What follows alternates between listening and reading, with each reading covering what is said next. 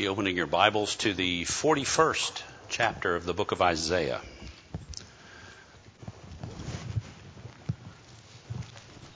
A comment and clarification from last week's lesson.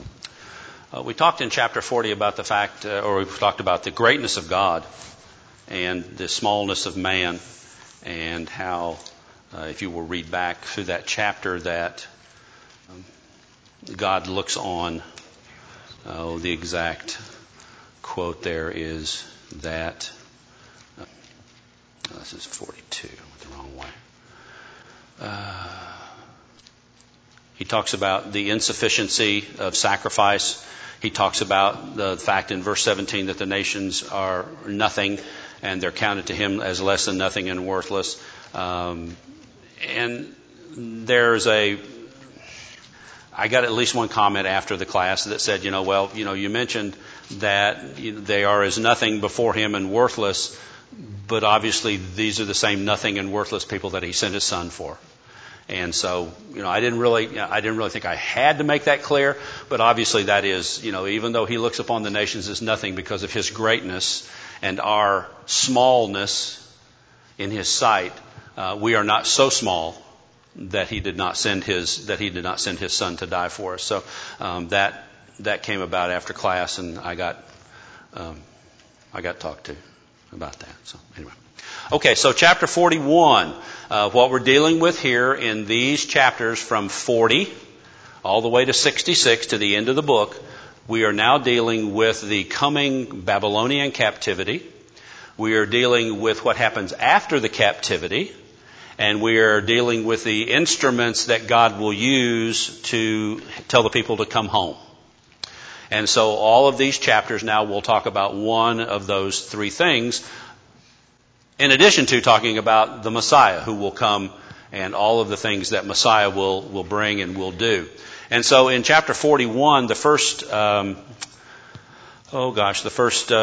10, 12 verses of this are talking about the coming release of the people who are not even in captivity yet. So this presupposes that this is that predictive prophecy that we talk about so much in the book of Isaiah, where he talks about things that are going to come to pass. Some of these things, for instance, with regard to Cyrus, which he'll talk about here in chapter 41, and then again in chapter 44, and again in chapter 45, where he talks about Cyrus. Cyrus won't be around for 150 years, a century and a half before Cyrus even draws breath. Isaiah is calling him by name. And this is predictive prophecy. And if you want to study more of predictive prophecy, study the prophecies with regard to historical events that will happen. And you look in the book of Daniel, you look at the rise of the Babylonians, then the Medo-Persians, and then the Greeks, and then the Romans in that statue that Nebuchadnezzar had. All of this predictive prophecy, in addition to the predictive prophecy about the coming of Christ. So in verse 2 of this, who raised up one from the east? Well, geographically, when the Assyrians come down, they come from the north and from the east. That's the easiest way to get to into the area of Israel and the land of the house of Jacob, or the house of Judah. So they're coming from the east. Who in righteousness called him to his feet? Who gave the nations before him? Who made him to rule over kings? Who gave them as the dust to his sword, or as driven stubble to his bow? This is predictive prophecy talking about Cyrus. And this is when Cyrus is going to come. 150 years from now, but he's going to come. And so it talks about the way that he comes. It says the coastlands in verse 5 saw it and feared. The ends of the earth were afraid. They drew near and came. If you read any historical accounts of these conquering peoples who came and conquered the house of Israel, conquered the house of Judah, this is what they just swoop down from the north and from the east, down along the mountain ranges there on either side of the Mediterranean. They come down and they come into this area, and they do just exactly this. The people will see it in fear. It lists a list of names of the people that Cyrus would conquer. In getting to this land and conquering it, and then allowing the people then, when they release from captivity, he releases them from captivity and comes home. Or they come home. Cyrus is the king of Persia. He was the first. Who was his son? Yes. Well, he defeats Babylon. Babylon right now is at its preeminence. And Babylon will come in 561 BC, and they will take the children of Israel into captivity for 70 years. Cyrus will then come to the throne and conquer Babylon, because he's a Mede, and he comes to conquer, and he conquers the Babylonians and releases the children. Now, who is Cyrus's son? Cyrus' son is Darius, or Darius, the first. And we read about him in Esther. We read about his son, Ahasuerus, or Xerxes, in Esther. So that is why, if you look at your chronology of the Bible, Esther is not where it's supposed to be in a historical standpoint. Esther is way down here past Ezra. And so it's important that you know who these people are and their descendants, because these are the people that play a large role. These are not just bit players. These are active players on the world stage. Xerxes, for instance, went up against the Greeks, and his son Xerxes the First went up against the Greeks also, constantly trying to conquer the land of the Greeks. So this is prior to even the Babylonian captivity. That's why Isaiah spends so much time talking about it. He spends time talking about, you're going to go into captivity, but you're going to be released from this captivity. And so this is the theme for the remainder of the book of Isaiah. And so you read down through here, but you Israel, verse 8, but you Israel are my servant, Jacob whom I have chosen, the descendants of Abraham, my friend. So verses 1 through 7 are talking about, in a broader sense, refuge. There is a refuge that people take, a refuge in the world. There's a refuge that people take in God. And those are the two contrasting refuges that people take. Now, in modern time, people take refuge in the world for a variety of reasons or through a variety of mechanisms. People take refuge in drugs. People find refuge in alcohol. They find refuge in a wide variety of things. These days, the social experiment for social media, people find refuge in that. People live for that. You see people that can't go 5 minutes without looking at their phone. They can't go 5 minutes without checking their status of what they're doing, telling people what they had for lunch, and telling people what they're going to eat for dinner, and telling them when they're going on vacation, so the burglars can break in while they're gone. There's this refuge in the world that people take in human affection by wanting things that are not theirs outside of their marriage, possibly, or in living a lifestyle that's wholly unsatisfactory to God. But then there's the refuge which is true. And that's the refuge which is the one that we can confidently rely on, and that's what he talks about in verses 2 through 4. He talks about this one who is going to be raised up, and he's going to come, but who has performed it and done it, calling the generations from the beginning in verse 4, I, the Lord, am the first, and with the last, I am He. And so we see this repetitive figure of God being the great I am. We see it in Moses, where he says, take off your sandals, for ground which you're standing is holy ground. And, Moses wants to know, who shall I say sent me? And he says, I am sent you. If we look in the New Testament, for instance, Jesus says, unless you believe that I am, and we put the word He in there, but you take that word He out, it's the true translation, unless you believe that I am, you will die in your sins. And so God, Christ, the great I am, He says that I am the first, I am the last, I am the last, and I am He. And so even though this man comes, he is being directed by me. He is doing what I have appointed him to do. Okay? So, verse 7 begins his discussion about these idols. So the craftsman encourages the goldsmith, who smooths with the hammer, inspired him who strikes the anvil, saying, is it ready for the soldering? Then he fastened it with pegs that it might not totter. And if you look at any of the concordances in verse 7, there is a reference to 1 Samuel. And if you turn over to 1 Samuel chapter 5, verse 4, and when they arose early in the morning, there was Dagon. This is the demigod, remember, that they had fashioned an idol out of, the Dagon, and they had put Dagon over the hearth or near the Ark of the Covenant. And so it says in 1 Samuel 5 and 4, when they arose early the next morning, there was Dagon fallen on his face to the ground before the ark of the Lord. The head of Dagon and both the palms of his hands were broken off on the threshold. Only Dagon's torso was left of it.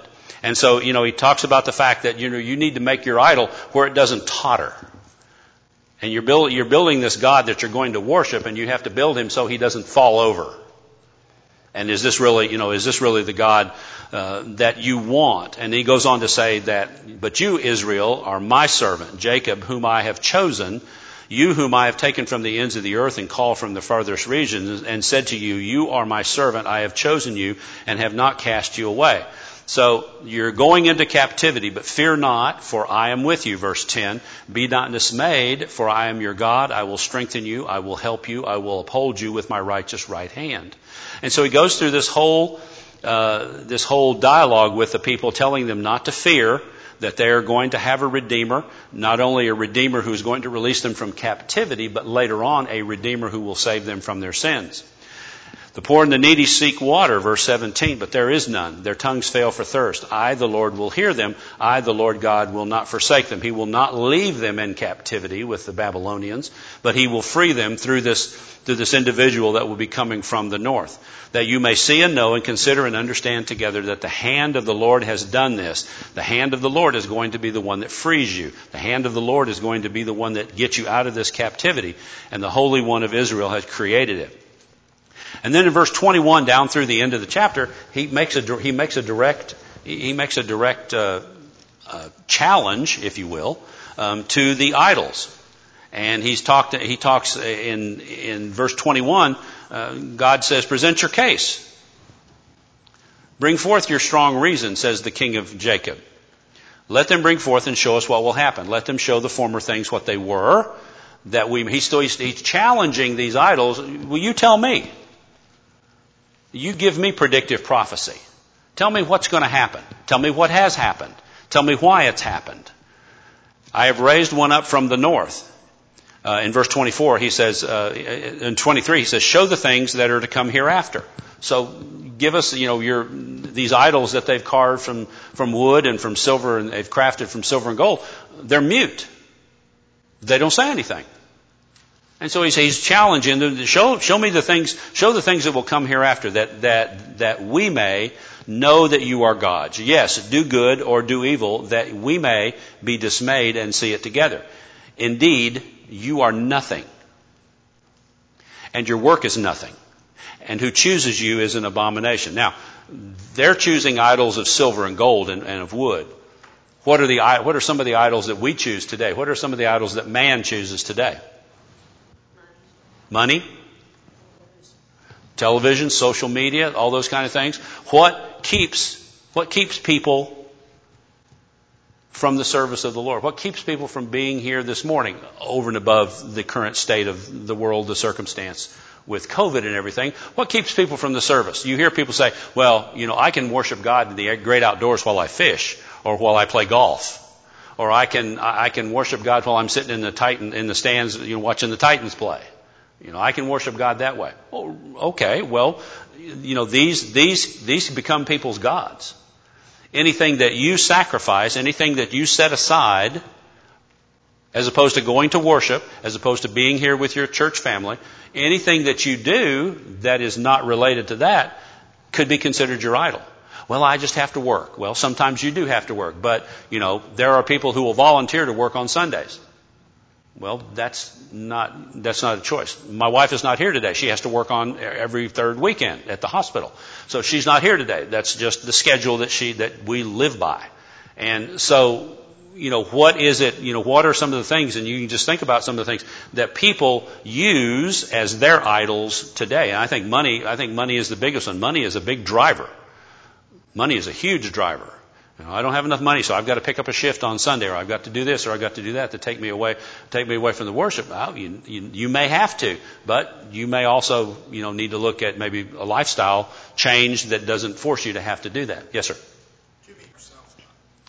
Sure. Sure.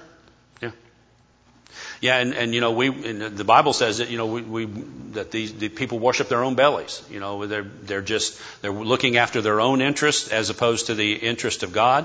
They're looking after things that possibly they're not good things to look after.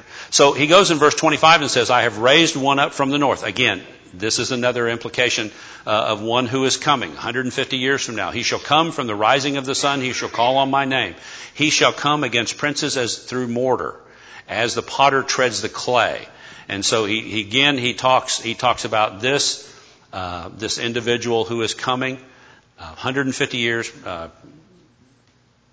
prophecy that is predicting the coming of this one. So chapter 42 is a declaration of the Messiah and his coming, and we look at some of the terms and some of the things that are said about the coming Messiah. "Behold my servant, whom I uphold, my elect one, in whom my soul delights." He's certainly not talking about Cyrus here. He's talking about the Messiah, the Lord's chosen servant. "I have put my spirit upon him. He will bring forth justice to the Gentiles." So here is one who is coming, predictive prophecy, one who is coming, who is going to give justice to the Gentiles. Now, there are some interesting characteristics that this individual who is coming portrays. And in verse 42, he talks about the fact he will not cry out. Well, there were many who came, according to Josephus, there were many who came saying that they were Messiah, who would stand on the corners and shout to the people and talk to the people. And I've seen these very same people on college campuses. If you go to a college campus, there's always somebody on a corner preaching, standing on a soapbox or standing on some kind of a carton or something, and they're talking to the crowd. Anybody who'll come by, they're crying out to the people. Well, he's saying that Jesus is not going to cry out. Jesus had no need to cry out. The people followed him. If you look at the gospel accounts in Matthew, Mark, Luke, and John, there were people that followed him daily. And so he doesn't have the need to cry out, nor will he raise his voice. Now, the only time that I can think of that he ever raises his voice is in the temple when he sends the money changers scattering. But, even he doesn't raise his voice, nor does he cause his voice to be heard in the street. "A bruised rod he will not break." What does that mean? A bruised rod, or a bruised reed he will not break. He's gentle. Sennacherib talked about, if you look back in Isaiah, 36, verse 6, Isaiah talked about the fact that the house of Jacob was relying on Egypt, a broken reed. And so something that's broken will not, will not defend or will not hold anything up. But a bruised reed he will not break, and smoking flax he will not quench. Now, what's he talking about there? He's smoking flax. So, what is flax? First of all, it's like a group of sticks together, a group of kindling. So, even though with the people that he's going to interact with, even though there's going to be maybe just a spark, he's going to nurture that spark. He's going to, if you've ever started a fire and you've got the kindling, you've got the little bitty grass and stuff, and you start that going, you get a little spark in there, and you tend that spark and you make that flame grow. This is the same thing that Messiah will do. He will take a small spark within a human being, and he will turn that spark into a smoldering fire that will turn into a bigger fire. Sure. Yeah. Yeah. Got him down to 10. Yeah. Right. Right. So, the bruised reed, there's no one so bruised or broken that Christ would not heal them. There's no one that has that spark, that small glimmer of hope inside them that he will not fan. He will bring forth justice for truth. He will not fail. nor be discouraged, till he has established justice in the earth, and the coastlands shall wait for his law. Thus says God the Lord, who created the heavens and stretched them out, who spread forth the earth and that which comes from it. And when you say that which comes from it, everything that comes from the earth. Food, precious metals, everything that the people of that day and time would know, everything that we know, that God brings all this forth, who gives breath to the people on it and spirit to those who walk on it. I, the Lord, have called you to righteousness and will hold your hand. I will keep you and give you a covenant to the people as a light to the Gentiles. And then he talks about in verse 7 to open blind eyes, to bring prisoners from the prison, those who sit in darkness from the prison house. So let's take each one of those apart. What is he talking about when he's talking about to open blind eyes? What's Messiah going to do? Two types of blindness. What are two types of blindness? There's physical blindness. We know he heals the blind people. What's the other type of blindness? Spiritual blindness. So he's going to open the eyes of the people. He's going to make the blind. He's going to open the blind eyes. He's going to bring a kingdom that is going to bring prisoners from the prison. Who were these people imprisoned by? They were imprisoned by the Babylonians initially, and he's going to bring them out of prison. What does he do for us today? Are we prisoners? We're prisoners to sin. And Christ came to bring prisoners, in this case, prisoners of sin, from the prison. Those who sit in darkness, he gave what? He gave light so that they could see, to open their blind eyes. To those who sit in darkness from the prison house, I am the Lord, that is my name, and my glory I will not give to another. Now he goes back to this thought about these carved images. Nor my praise to a carved image. Behold, the former things have come to pass, and new things I declare. Before they spring forth, I will tell you of them. And so when we look at the coming of Messiah, there is this indication that he is, behold, my servant. So someone who serves has a spirit of obedience.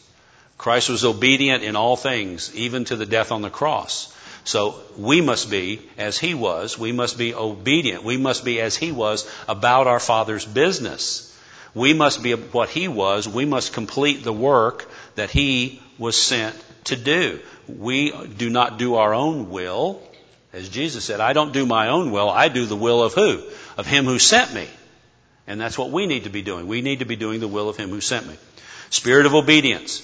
And there is in this an excellency which attracts. And when he says this in the verse where he says, whom I uphold, my chosen, in whom my soul delights. He is in effect in the New Testament saying, this is my beloved Son, in whom I am well pleased. So there's an excellency that goes along with this. There's an excellency that he upholds him. It's found in conjunction with his pleasure in what Christ did, his spirit, his attitude, his behavior. Everything that he did called forth that excellence from God. Okay? So he will not cry. There was a quietness of his mood. A bruised reed. Jesus had what is called by scholars a patient hopefulness. He was not rushing people down to the water to get them baptized. He was simply telling them what was coming, and they were responding to him. He didn't have to raise his voice. He was there to work. He was there to suffer until his task on earth was complete. So, then he talks about, in verse 10, he goes to talking about singing to the Lord a new song, and his praise from the ends of the earth. You who go down to the sea and all that is in it, your coastlands and your inhabitants. Let the wilderness and the cities lift up their voices. This following up in talking about the coming Messiah is that God is going to work for them. He is going to go forth in verse 13 as a mighty man, stirring up his zeal like a man of war. He will cry out, yes, he will shout aloud. He shall prevail against his enemies. And then he says in verse 14, I've held my peace a long time.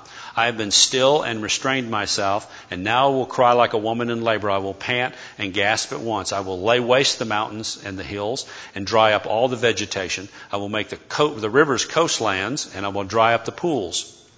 I will bring the blind by a way they did not know. I will lead them in paths they have not known. I will make darkness light before them, crooked places straight. These things I will do for them and not forsake them. They shall be turned back. They shall be greatly ashamed. Who trusted in carved images? Who said to the molded images, you are our gods? And so he talks about the fact that he is going to be the arbiter of their freedom.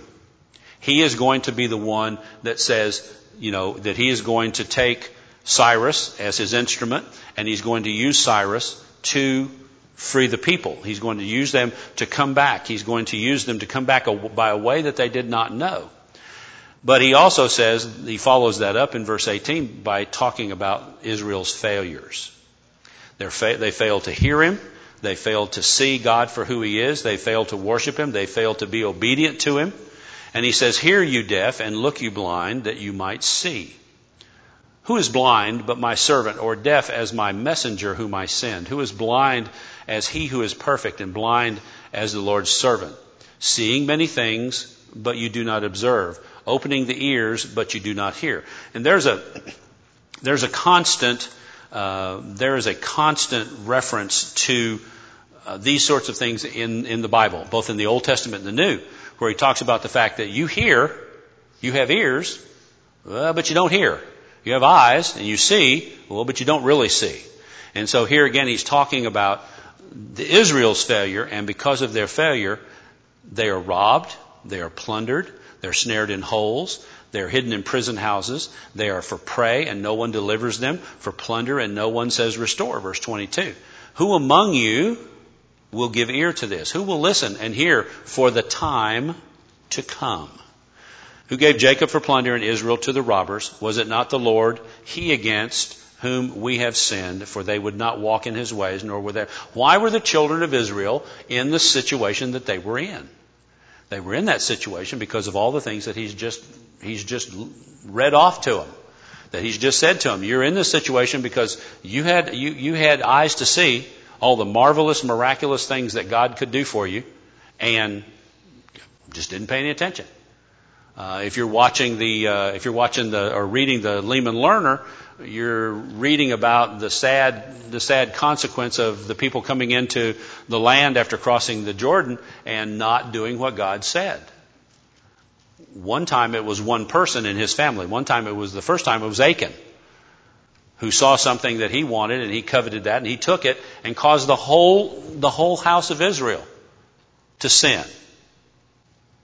And then it was making a bargain with people who were not supposed to even be alive. God had given a direct commandment to the house of Israel to not spare anyone. And yet they thought it would be better to make these alliances, or in some cases they were fooled by these alliances, or fooled into making these alliances. And so as they are fooled into making these alliances, sin corrupts the camp yet again. And so what we see is this is the sad result that is going to bring about the fact that they're ready for plundering. They're being ready to be given to the robbers. Verse 24, was it not the Lord, he against whom you have sinned, for they would not walk in his ways, nor were they obedient to his law? And we see this sad repetition in Joshua and Judges, where the people sin, they're taken into captivity, they regret what they've done, they repent, God gets them free again, they come back and they start the whole cycle again. All the way through the Judges. Therefore he has poured on them the fury of his anger and the strength of battle. It has set him on fire all around, yet he did not know, and it burned him, yet he did not take it to heart. And so these people are reaping the sad benefits of what they have done with regard to not following God's rule, not following God's will for them, and doing the things that would have been for their benefit. So in chapter 43, we find God again talking about His care for the house of Israel. Who has he formed this nation for? Well, it says in here that he has formed the nation for himself. For now, thus says the Lord who created you, O Jacob, and he who formed you, O Israel, fear not, for I have redeemed you. I have called you by my name. You are mine. So this house of Israel belongs to God. No matter what they do, how much they disappoint God, he is always there for them. When they pass through the waters, I will be with you. Through the rivers that shall not overflow you. When you walk through the fire, you shall not be burned, nor shall the flames scorch you. For I am the Lord your God, the Holy One of Israel, your Savior. I gave Egypt for your ransom. A bit of a history lesson for them now. I gave Egypt for your ransom, Ethiopia and Seba in your place. Since you were precious in my sight, you have been honored, and I have loved you. Therefore, I will give men for you and people for your life. And so here in the opening verses of chapter 43, he's renewing his promise to Israel that he is their protector, that he is their deliverer. No matter what they get into, if they are of a repentant state, he will move forward with forgiving them and deliver them out of this captivity. So he says in verse 5, fear not, I am with you. I will bring your descendants from the east and gather you from the west. Now he's talking directly about, and this is predictive prophecy, about them coming back home. They're coming back home when Cyrus gives them the edict that they go back and they rebuild. They go back and rebuild the city and rebuild the temple. I will say to the north, he will say to Cyrus, give them up. And to the south, do not keep them back. Bring my sons from afar and my daughters from the ends of the earth. Everyone who is called by my name, who I have created for my glory, I have formed him, yes, I have made him. Bring out the blind who have eyes and the deaf who have ears. Let all the nations be gathered together, and let the people be assembled. Whom among them can declare this and show former things, let them bring out the witnesses that they may be justified, or let them hear and say, it is the truth. So they are going to be his witnesses. You are my witness, he says, and my servant whom I've chosen. Goes on down through and talks about those that are declared and saved, those that I have proclaimed. There's no foreign God, and there was no foreign God among them. Therefore you are my witnesses that I am God. Indeed, before the day was, I am. Again, this emphasis on him being the I am. And there is no one who can deliver out of my hand. I work, and who will reserve it? Thus saith the Lord your Redeemer, the Holy One of Israel. For your sake I will send to Babylon and bring them all down as fugitives, the Chaldeans who rejoice in their ships. I am the Lord I am the Lord, your Holy One, the Creator of Israel. And so he goes down through this and talks about the effect of them coming home. You have not brought me the sheep for your burnt offerings. You've not done the things, he says, that you were commanded to do. You have not burned the incense. You've not wearied you with incense. You've brought me no sweet cane with money, nor have you satisfied me with the fat of your sacrifices. But you've burdened me. You've burdened me with your sins. And I wonder sometimes if when we think about things like this that we burden God with our sin. And we're sometimes no better. You've wearied me with your iniquities. You've burdened me with your sin. You've wearied me with your iniquities. Even I, am able, or am he, who blots out your transgressions for my own sake. And I will not remember your sins. And we've talked about this over the last few weeks. We've talked about the fact that when God forgets a sin, or when you repent of a sin, God puts that sin behind his back. He casts it into the depths of the ocean. He makes it to where it is remembered against you no more. But he then says, put me in remembrance. Remember me, he says. Let us contend together. State your case that you may be acquitted. Your first father sinned, and your mediators have transgressed against me. Therefore I will profane the princes of the sanctuary, and I will give Jacob to the curse, and Israel to reproaches. And so in this, God has set out the fact that he is going to work for their deliverance if they are of a repentant state, that he is still their God, he is still their right arm, and that he will save them from this coming captivity that they're about to go into. Okay? Chapter 44, I think we'll be able to get into this a little bit. Chapter 44 Again, God continues to talk about this spiritual recovery and this generation. This is closely, it's really just added, it's just closely connected with chapter 43. And really this chapter forms the whole conclusion. The prophet here is trying to tell the people that even though they have profaned, they have sinned against God, there is a bright prospect that's coming. And so while captivity will occur, captivity will end one day, you will be released, and he's trying to get them to look at, he's holding out this hope to them in this chapter 44. Now, yet hear me now, O Jacob my servant, and Israel whom I have chosen.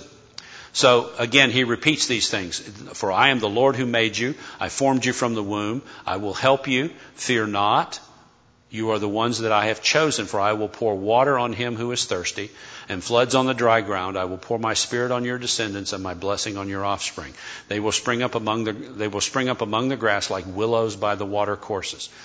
One will say, I am the Lord. Another will call himself by the name of Jacob. Another will write with his hand, the Lord's, and name himself by the name of Israel. And so, beginning in verse 46, he has a short set of verses there in verses 6, 7, and 8, where he talks about the fact that beside me there is no God. Thus saith the Lord, the King of Israel, and his Redeemer, the Lord of hosts. He's the first, he's the last. Besides me, there is no God. Who can proclaim as I do? Again, this is a direct refutation to the idols that sit there mute and dumb, blind, cannot see. They're simply carved instruments, and the people worship them. And God says, who can proclaim as I do? Then let him declare it and set it in order before me. Another challenge. Since I appointed the ancient people and the things that are coming and shall come, let them show these to them. Do not fear, do not be afraid. Have I not told you that from that time and declared it, you are my witnesses? Is there a God beside me? Indeed, there is no other rock. I know not one. Then he spends the remainder of the chapter, except for the last few verses, down through verse 20, verse 9 through 20, talks about the folly of idolatry. Now, Cyrus was an idol worshiper. That did not stop God from using him to his purposes. And so there are those who make an image. All of them are useless, and their precious things shall not profit. They are their own witnesses. They neither see nor know, that they may be ashamed. You've got an idol sitting on something, and you're worshiping that idol, and that idol doesn't see you. It doesn't know you. It doesn't even know when you are ashamed. So who would form a god or mold an image that profits him nothing? So there is profit to be made from the molding or the making of these images. Surely all his companions would be ashamed, and the workmen, they are mere men. Let them all be gathered together. Let them stand up. Yet they shall fear. They shall be ashamed together. The blacksmith with the tongs works one in the coals, fashions it with a hammer, works it with the strength of his arms. Even so, after all this, he's still hungry. His strength still fails. He drinks no water and is faint. The craftsman, as opposed to the blacksmith, the craftsman stretches out the rule. He marks one with chalk. He fashions it with a plane. He has a plan. He marks it with a compass, makes it like the figure of a man, according to the beauty of a man, that it may remain in his home. And so at every point, at every juncture here, he's talking about all of these things that are created beings. He cuts down cedars for himself, takes the cypress and the oak. He secures it for himself among the trees of the forest. He plants a pine. The rain nourishes it. And then it shall be for a man to burn. For he shall take some of it and warm himself. And then the other portion of it he kindles and bakes bread. And then another portion of it he takes the rest of it, and he makes an idol out of it. He burns half of it in the fire. With this half he eats his meat. He roasts a roast and is satisfied. He warms himself and says, I'm warm. I've seen the fire. And the rest of it he makes into a god, a carved image. He falls down before it and worships it, prays to it, and says, deliver me, for you are my God. They do not know, verse 18, they do not know, nor do they understand. For he has shut their eyes so they cannot see, and their hearts so that they cannot understand. And no one considers in his heart, nor is there knowledge nor understanding to say, wait a minute, I've burnt half of this in the fire. I've baked part of it in the bread, part of it in the coals to bake bread. I've roasted meat and eaten it, and now I'm going to take the rest of it and make it an abomination. Shall I fall down before a block of wood? He feeds on the ashes. A deceived heart has turned him aside, and he cannot deliver his soul, nor say, is there not a lie in my right hand?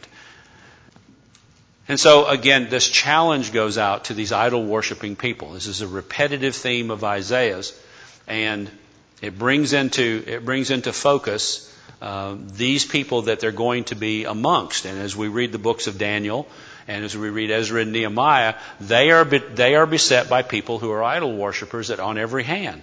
The Babylonians have their idol worshippers. You can read about all of those things that happen in the book of Daniel about the idol worship. You read about Nebuchadnezzar, who says, everyone who doesn't bow the knee to this great image that he's made, we're going to cast him into the fire. And so God is telling them that these things are of no avail. These things are not the types of things from something that is going to redeem you as the Lord will redeem you. And so he spends the remainder of the 44th chapter talking about that. Remember these, O Jacob and Israel, for you are my servant. I have formed you. You are my servant, O Israel. You will not be forgotten by me. God does not forget his own. I have blotted out like a thick cloud your transgressions. Here's yet another example that we can see of how God blots out transgressions. He blots them out like a thick cloud. And like a cloud your sins. Return to me, for I have redeemed you. And so there is redemption coming at the hand of the Lord. And he tells them to sing to the heavens, for the Lord has done it. Shout to the lowest parts of the earth. Bring forth your singing. The Lord is your Redeemer. He formed you in the womb. This is multiple times that he makes mention of the fact that he saved them. He formed you from the womb. I am the Lord who makes all things. I stretch out the heavens all alone. Who spreads abroad the earth by myself? Who frustrates the signs of the babblers and drives the diviners mad? Who turns a wise man backward and makes their knowledge foolishness? Who confirms the word of his servant, performs the counsel of his messengers? Who says to Jerusalem, you shall be inhabited. To the cities of Judah, you shall be built, and I will raise her up in waste places. Who says to the deep, be dry, and I'll dry up your rivers? Who says of Cyrus, now in verse 28 of chapter 44, he makes mention of his name specifically 150 years before he's even born. Century and a half. Who says of Cyrus, he is my shepherd, and he shall perform all my pleasure, saying to Jerusalem, you shall be built, and to the temple your foundation shall be laid. So, hundreds of years, predictive prophecy emanates from almost every scripture in the Bible in the Old Testament talking to us about, we talked about this last, someone is coming. Captivity is coming to the house of Israel. 561, captivity will come to the house. Cyrus, when he comes to the throne 150 years later, from this predictive prophecy, will free the people. And he says right here, you shall build the city, saying to Jerusalem, you shall be built, to the temple, your foundation shall be laid. And so, this section of the predictive prophecy with regard to Cyrus closely aligns itself with the last two chapters, because we talked about that in 41, about someone will come from the north. Now he's tying all this together. Do the people understand this? No. They don't understand this. It's only in later years, when they're freed, that they understand that God was trying to give them solace and comfort by saying, you're going into a very bad place, and you're going to be there for a long time. But when you come out of this, there's going to be one who is my instrument that I'm going to use to get you back home by a road that you've never come, and to get the city of Jerusalem rebuilt, and to rebuild the temple at the hands of an idol-worshiping king who is God's instrument. And so the profound nature of that statement should not escape you, in the fact that this man was an idol-worshiping king, but he was used, so even the most wicked or evil of people, and Cyrus was by no means an evil man. I'm sure he probably had an evil side, but we don't see that but even the most wicked idol-worshiping men can be used to God's service. So next week we'll start with chapter 45, and that's where he talks some more about Cyrus, God's instrument. And again, within 2 or 3 verses in 44 and 45, he uses his name twice.